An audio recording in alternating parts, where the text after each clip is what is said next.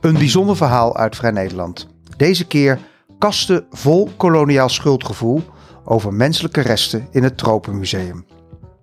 In de kelder van het Tropenmuseum in Amsterdam staan kasten vol menselijke resten uit de voormalige koloniën. Gaan die ooit weer terug naar waar ze vandaan komen? Een zoektocht langs een besmette wetenschap, diplomatieke sores en gestolen botten, die misschien wel altijd in het museum zullen blijven.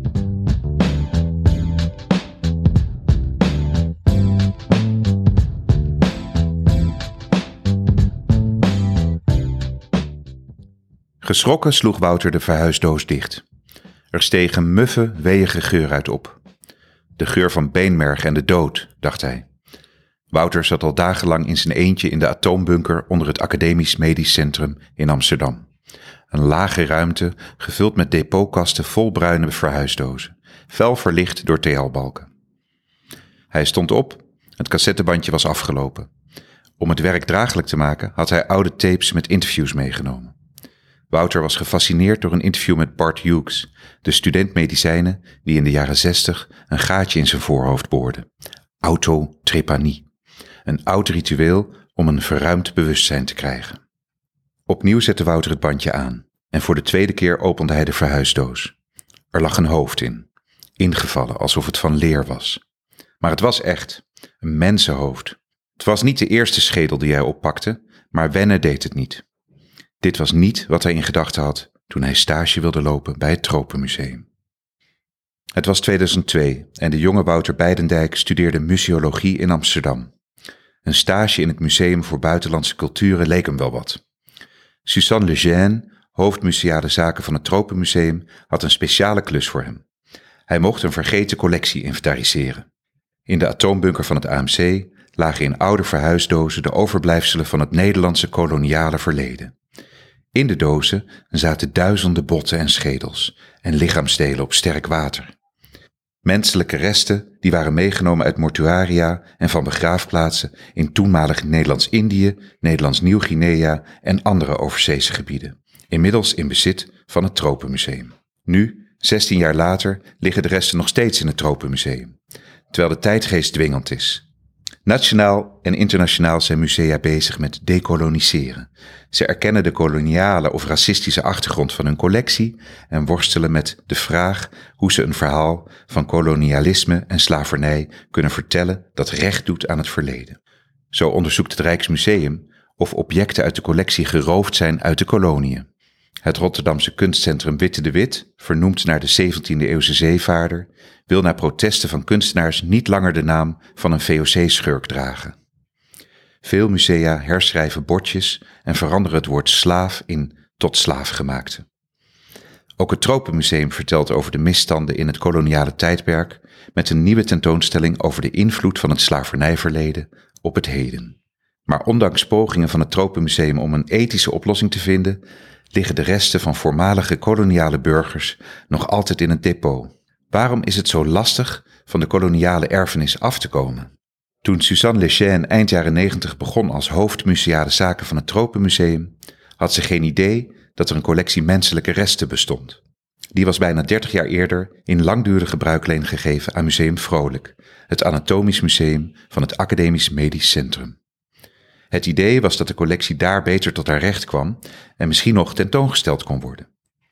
Maar de dozen met schedels en botten werden in het depot gezet, in de atoomkelder, waar ze ongeopend bleven staan. Totdat Legène in 2002 een belletje kreeg van een medewerker van het Anatomisch Museum. Jullie dozen staan hier al 30 jaar. We hebben ruimtegebrek. Kunnen jullie je collectie menselijke resten weer komen ophalen? Ik dacht meteen, dit is onze verantwoordelijkheid, zegt Suzanne Legène vanaf de Vrije Universiteit waar ze nu werkt. De collectie moest terug naar het Tropenmuseum. Het komt immers door de voorganger van het Tropenmuseum dat de schedels uit de voormalige koloniën in Nederland liggen. Tot ver in de 20e eeuw werden er menselijke resten naar Nederland gehaald voor de fysische antropologie, het onderzoek naar rassenverschillen en de evolutie van de mens. Het Tropenmuseum, toen nog het Koloniaal Instituut, haalde voor deze wetenschap schedels uit de koloniën. Het was niet de enige plek in Nederland waar botten en schedels uit koloniën werden verzameld. Ook het Anatomisch Museum in Leiden had een grote verzameling. Onderzoek naar lichamen van verschillende volken werd eind 19e eeuw populair. Antropologen trokken de oerwouden in en klassificeerden alle lichaamskenmerken van de volkeren die ze tegenkwamen. Neusbreedte, schedelomvang, kleur van de ogen enzovoort. Ook namen ze skeletten mee om de metingen in Nederland voor te zetten. Lichamen werden uit een ziekenhuis in Java gehaald of opgegraven van begraafplaatsen. Sommige volkeren in Nederlands Nieuw-Guinea hadden de gewoonte om de hoofden van overwonnen vijanden af te hakken, koppensnellen. Het koloniale Nederlandse bestuur nam die schedels in beslag en stuurde ze op naar Amsterdam. Wetenschappers probeerden de superioriteit van de koloniale overheersers te bewijzen, zegt historica Fenneke Siesling, die hierover haar proefschrift schreef. Ze wilde rassentheorieën uit de 19e eeuw laten zien, zoals het vermeende verband tussen raskenmerken en intelligentie. Hoe groter de schedel, hoe intelligenter het ras, al stond van tevoren vast dat de koloniale overheerser superieur was. Dus alles wat niet binnen de theorie paste, werd weggelaten. Dat heeft de fysische antropologie besmet gemaakt, zegt Amat Mecharek. Ze is hoogleraar antropologie van de wetenschap en onderzoekt hoe vooroordelen over ras en identiteit doorwerken in de wetenschap. De structuren van het hele vakgebied van de fysische antropologie waren gebaseerd op het raciale denken. In 1951 kwam daar langzaam verandering in toen Vredesorganisatie UNESCO een belangrijk document naar buiten bracht, het Statement on Race. Daarin stond dat er geen wetenschappelijk bewijs bestond voor het concept ras, zegt Mecharek. UNESCO forceerde hiermee een einde aan het raciale denken, al drong het wereldwijd pas echt door in de jaren 90 van de vorige eeuw. Vanaf de jaren 50 verdween de afdeling fysische antropologie geleidelijk uit het Koninklijk Instituut voor de Tropen, zoals het destijds heette. In de jaren 70 besloot het Tropenmuseum dat de menselijke resten niet langer bij de collectie pasten en gaf ze aan Museum Vrolijk in langdurige bruikleen. Er moest een ethische oplossing voor de menselijke resten komen, vond Suzanne Lechaine toen ze eenmaal van het bestaan van de schedels wist. Maar hoe? Conservator historische collecties David van Duren opperde de resten aan een ander museum te schenken. Hij ging zelfs naar het Anatomisch Museum in Leiden om hen te polsen, maar voor Lechaine was dat geen optie. Dan verdwenen de schedels opnieuw anoniem in een grote collectie. Zij wilde de botten liever een laatste rustplaats geven op de Nieuwe Oosterbegraafplaats in Amsterdam, met een monument voor de mensen die in de koloniale wetenschap het eeuwige leven hadden gekregen. Maar, bedacht Lechaine, de meeste schedels en botten kwamen uit Nieuw-Guinea en Java. De mensen van wie de botten zijn, waren waarschijnlijk helemaal geen christen, maar animist of moslim. Zo'n begraafplaats heeft toch een christelijke connotatie en dat is dan geen goed idee. Daarom besloot ze eerst de herkomst van de menselijke resten te onderzoeken, zodat ze misschien ooit terug konden naar waar ze vandaan kwamen, in het geheim, zodat de pers er niet mee aan de haal kon gaan.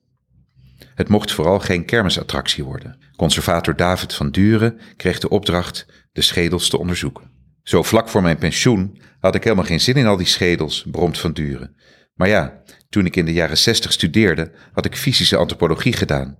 Dus ik was de aangewezen persoon. 3 jaar nadat stagiair Wouter de schedels had geïnventariseerd in de kelder onder het AMC, begon Van Duren aan het grote onderzoek. In een afgeschermde werkkamer achter in het museum hees hij zich in zijn witte pak.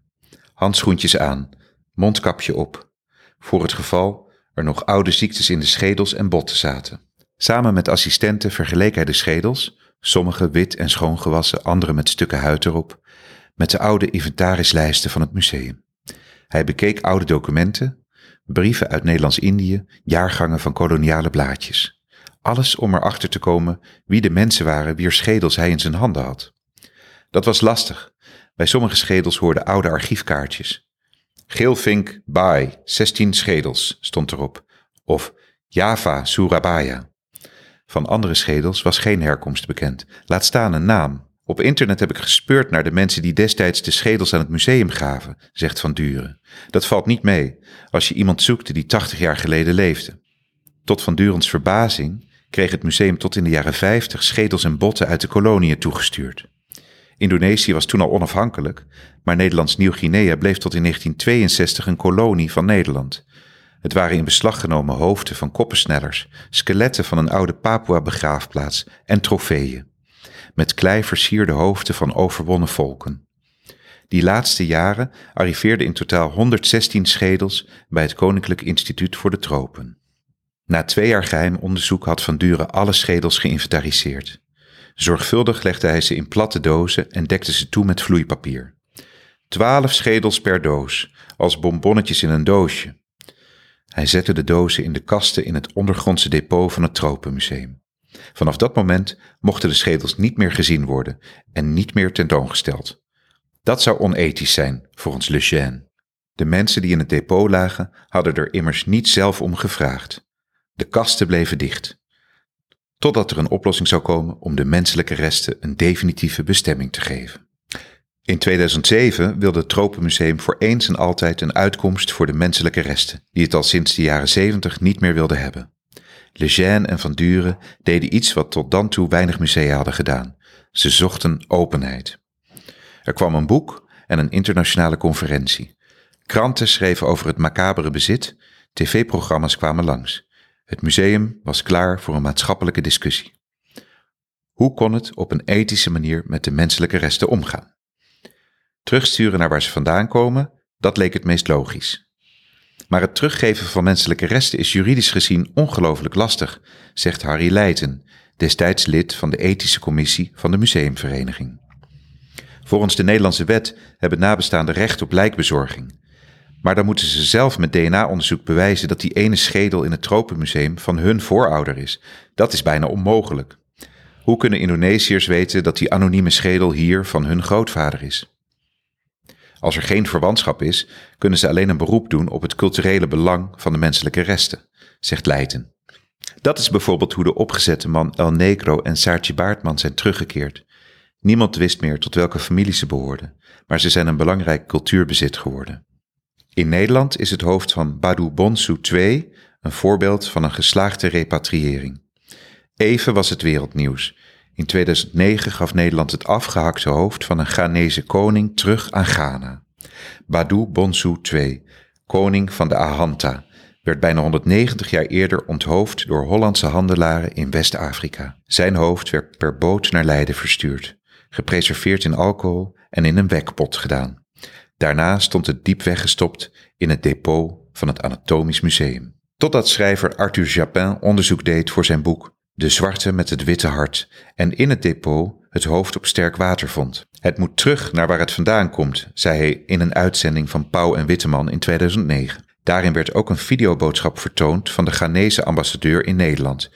Ook hij eist dat het hoofd van Badu Bonsu II terugkeert naar het vaderland. Want zonder hoofd komt het lichaam van de koning niet tot rust. In allerijl gaf het Leids Anatomisch Museum de zeggenschap over het hoofd aan minister van Buitenlandse Zaken Maxime Verhagen. Die vroeg advies aan Ghanese koningen die in Nederland wonen. Koning Barima Asamoah Kofi IV, woonachtig in de Bijlmer, zat in die raad. Ik dacht, hoe is het mogelijk? Hoe kun je een kop in een glazen pot stoppen? Zo onmenselijk. Maar ik was niet boos, dat heeft geen zin. Het is gebeurd en het hoofd moest terug. In 2009 werd een officiële overdracht georganiseerd op het ministerie in Den Haag. Een delegatie van Ahanta-mannen en vrouwen, gekleed in zwarte en rode gewaden, nam het hoofd in ontvangst.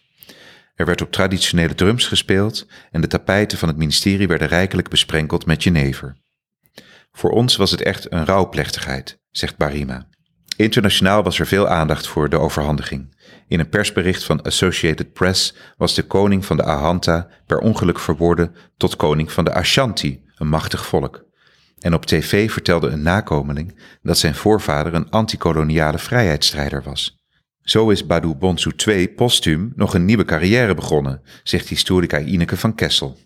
Volgens de literatuur was hij een akelig klein despootje dat door zijn eigen volk is uitgeleverd aan de Nederlanders. Barima Asamoah Kofi IV kan daar heel boos om worden. Hoe kun je dat zeggen als je de Ghanese structuren niet kent? Badu Bonsu II was een dappere koning.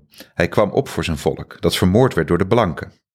In 2012 is het hoofd van Badu Bonsu eindelijk in Ghana begraven, laat de Ghanese ambassade in Nederland weten. Of het ook op dezelfde plek is begraven als waar zijn lichaam ligt, dat weten ze niet. Daar praten we niet over, dat ligt te gevoelig. Volgens Barima kan het lichaam niet al die tijd bewaard zijn gebleven. Maar dat maakt niet uit. Het hoofd is nu thuis. In het Tropenmuseum werd in 2007 een stormloop verwacht na de krantenartikelen en tv-uitzendingen over de duizenden schedels en botten die in het depot lagen. We dachten, nu komen de Indonesiërs allemaal tegelijk hun voorouders opeisen, zegt Van Duren. Dat was immers ook gebeurd met de getatoeëerde Maori-hoofden in musea over de hele wereld, die door hun nakomelingen teruggevraagd werden.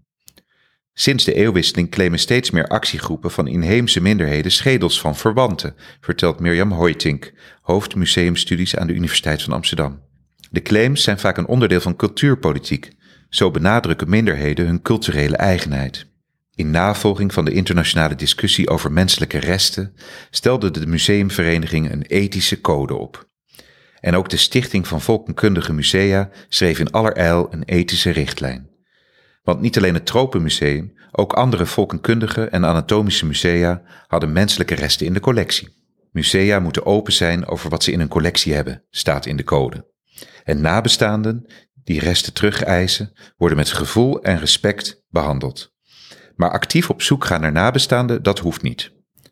Ondanks de hoge verwachtingen kwam er geen stormloop in het Tropenmuseum. Er liggen immers geen Maori-hoofden, maar botten en schedels van anonieme Indonesiërs en Papua's. De telefoon bleef stil. Niemand belde om de resten op te eisen. Eén instituut had wel interesse, het Eijkman Instituut voor Moleculaire Biologie in Jakarta. Zij wilden de botten en schedels uit Java gebruiken om met DNA-onderzoek te testen aan welke ziektes de Javanen decennia eerder gestorven waren. Maar om in Indonesië DNA-onderzoek te mogen doen, is toestemming nodig van de nabestaanden. Dat is het probleem, zegt Claudia Suryajaya, die als medisch ethicus verbonden is aan het Eijkman Instituut. We weten niet wie de nabestaanden zijn, omdat we niet weten waar de schedels precies vandaan komen. Daarvoor moeten we eerst DNA-onderzoek doen, waar we geen toestemming voor hebben. Het is een kwestie van kip of ei. Zonder toestemming is geen onderzoek mogelijk. En dus ging de deal niet door. Intussen had het Tropenmuseum geldproblemen. In 2011 werd er bezuinigd. In 2013 dreigde het ministerie van Buitenlandse Zaken de subsidie stop te zetten. Het museum moest met Museum Volkenkunde in Leiden en het Afrika Museum in Berg en Dal fuseren tot één nationaal museum van wereldculturen. De collectie werd eigendom van het Rijk, dus ook de menselijke resten. Naast menselijke resten van Indonesiërs en Papua's heeft het Tropenmuseum ook nog altijd mysterieuze Japanse botresten. Het is onduidelijk of het wel echt Japanners zijn. De botten werden in de jaren 50 vanuit Nieuw-Guinea naar het Tropenmuseum gestuurd. Dat gebeurde vaker. In de Tweede Wereldoorlog waren veel soldaten uit het Japanse leger in Guinea omgekomen. Japanse schedels waren gewild onder fysische antropologen omdat Japanse skeletten meestal gecremeerd werden. Ze waren dus zeldzaam. In tegenstelling tot Indonesië was de Japanse overheid wel actief bezig met het terugzoeken en repatriëren van menselijke resten. Vooral die van soldaten die over de hele wereld gesneuveld zijn. Maar dan moeten het wel echt Japanners zijn. Dat is het probleem, zegt conservator Oost-Azië Daan Kok. We weten het niet. Bij de resten zaten namelijk stukjes van het Japanse uniform. Maar het zouden ook botten van Chinezen of Koreanen kunnen zijn die in het Japanse krijgsleger zaten. Het is tegenstrijdig, zegt Kok. Om te achterhalen waar de botten precies vandaan komen, moet je ze opmeten. Maar dan moet je juist de techniek gebruiken die in het verleden zo omstreden was, het schedelmeten. Een onderzoek uit 2016 bood geen soelaas. Sommige resultaten wezen op China, andere op Noord-Japan. Zolang de herkomst onbekend is, kan Kok niets doen. Repatriëren kan maar 1 keer. En niet-Japanse krijgsgevangenen in Japan begraven is moreel gezien ongeveer het gemeenste dat je kunt doen. De wel of niet Japanse botten blijven voorlopig in het ondergrondse depot liggen, bij de andere menselijke resten uit de voormalige koloniën. In dichte dozen, ver van de ogen van buitenstaanders. Niet alle musea waar menselijke resten uit overzeese gebieden liggen, voelen het ongemak dat bij het Tropenmuseum overheerst. Bij het Universiteitsmuseum in Groningen ontbreekt daarvan elk spoor. Waar in het Tropenmuseum de schedels onder strikte regels afgesloten in het depot liggen, staan ze in Groningen gewoon in de vitrine. Trots loopt curator Rolf Tersluis door het Universiteitsmuseum in Groningen. Langs de glazen flessen met foetussen in alcohol, zorgvuldig uitgelicht. Langs de misvormde skeletten van mensen met een afwijking en de verbleekte penis van een Ethiopiër op sterkwater. Daar, in de ouderwetse houten vitrinekast J, liggen ze. Schedel van een Javaan, begin 19e eeuw, staat op het bordje. En daarboven de schedel van een Hottentot en die van een Amerikaanse neger. Ik vind het geen probleem om de schedels te laten zien, zegt Tersluis. Onze collectie heeft geen koloniale connotatie. Het heeft niets te maken met het imperialisme. De grondlegger van onze collectie, Petrus Camper, leefde in de 18e eeuw. Hij had een groot netwerk van mensen bij de VOC en wetenschappers die over de hele wereld op expeditie gingen. Ze wisten dat hij geïnteresseerd was in anatomie, dus namen ze dingen voor hem mee. Hij gebaard naar de hoge vitrinekasten om hem heen. Wij zijn een wetenschapsmuseum en dit zijn de eerste schedels uit de fysische antropologie. Daarom laten we de oude beschrijvingen zien, zoals het Hottentot.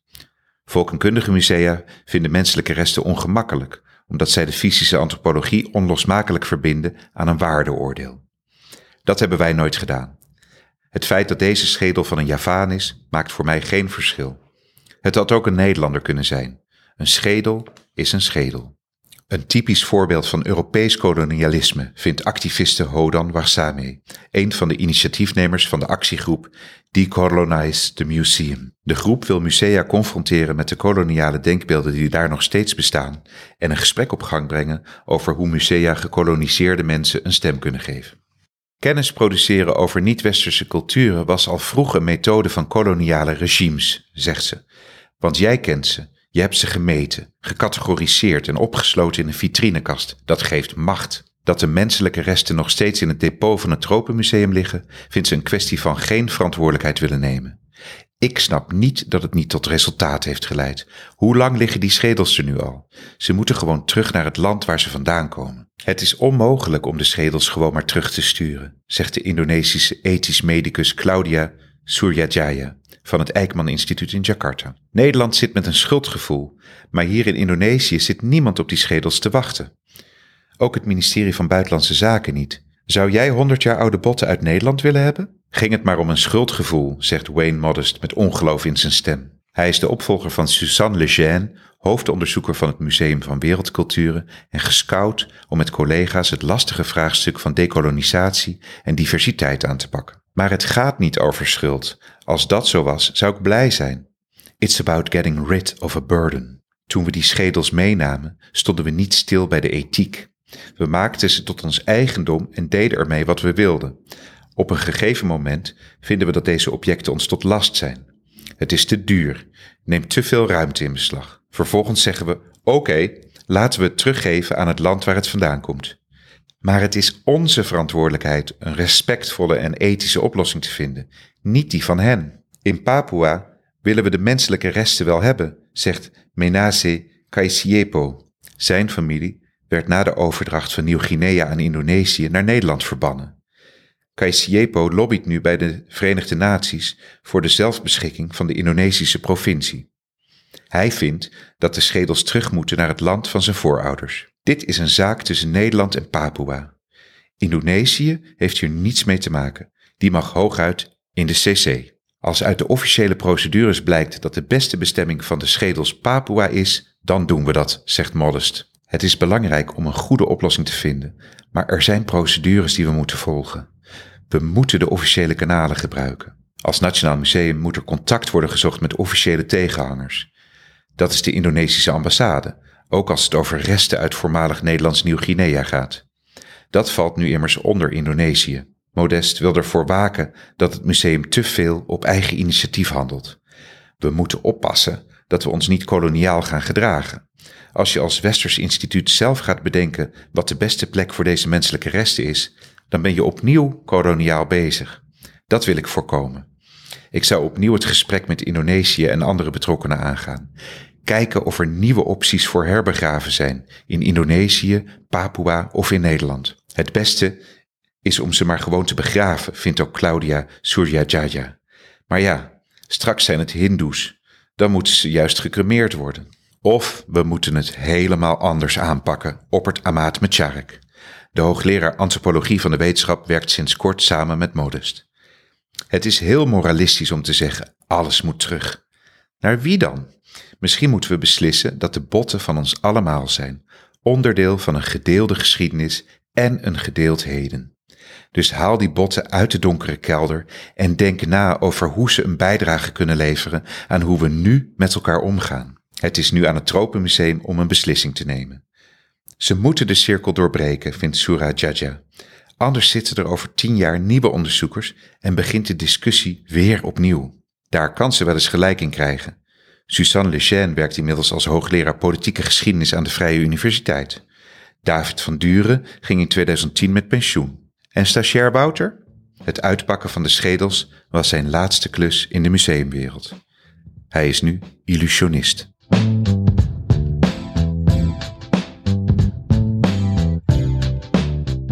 Dit artikel verscheen in het maartnummer van Vrij Nederland en werd geschreven door Nienke Zoetbrood, Rokaya Sek en Lauren Fabels. De tekst wordt gelezen door Wart Wijndels. Meer Vrij Nederland? Schrijf u in voor de nieuwsbrief. vn.nl/nieuwsbrieven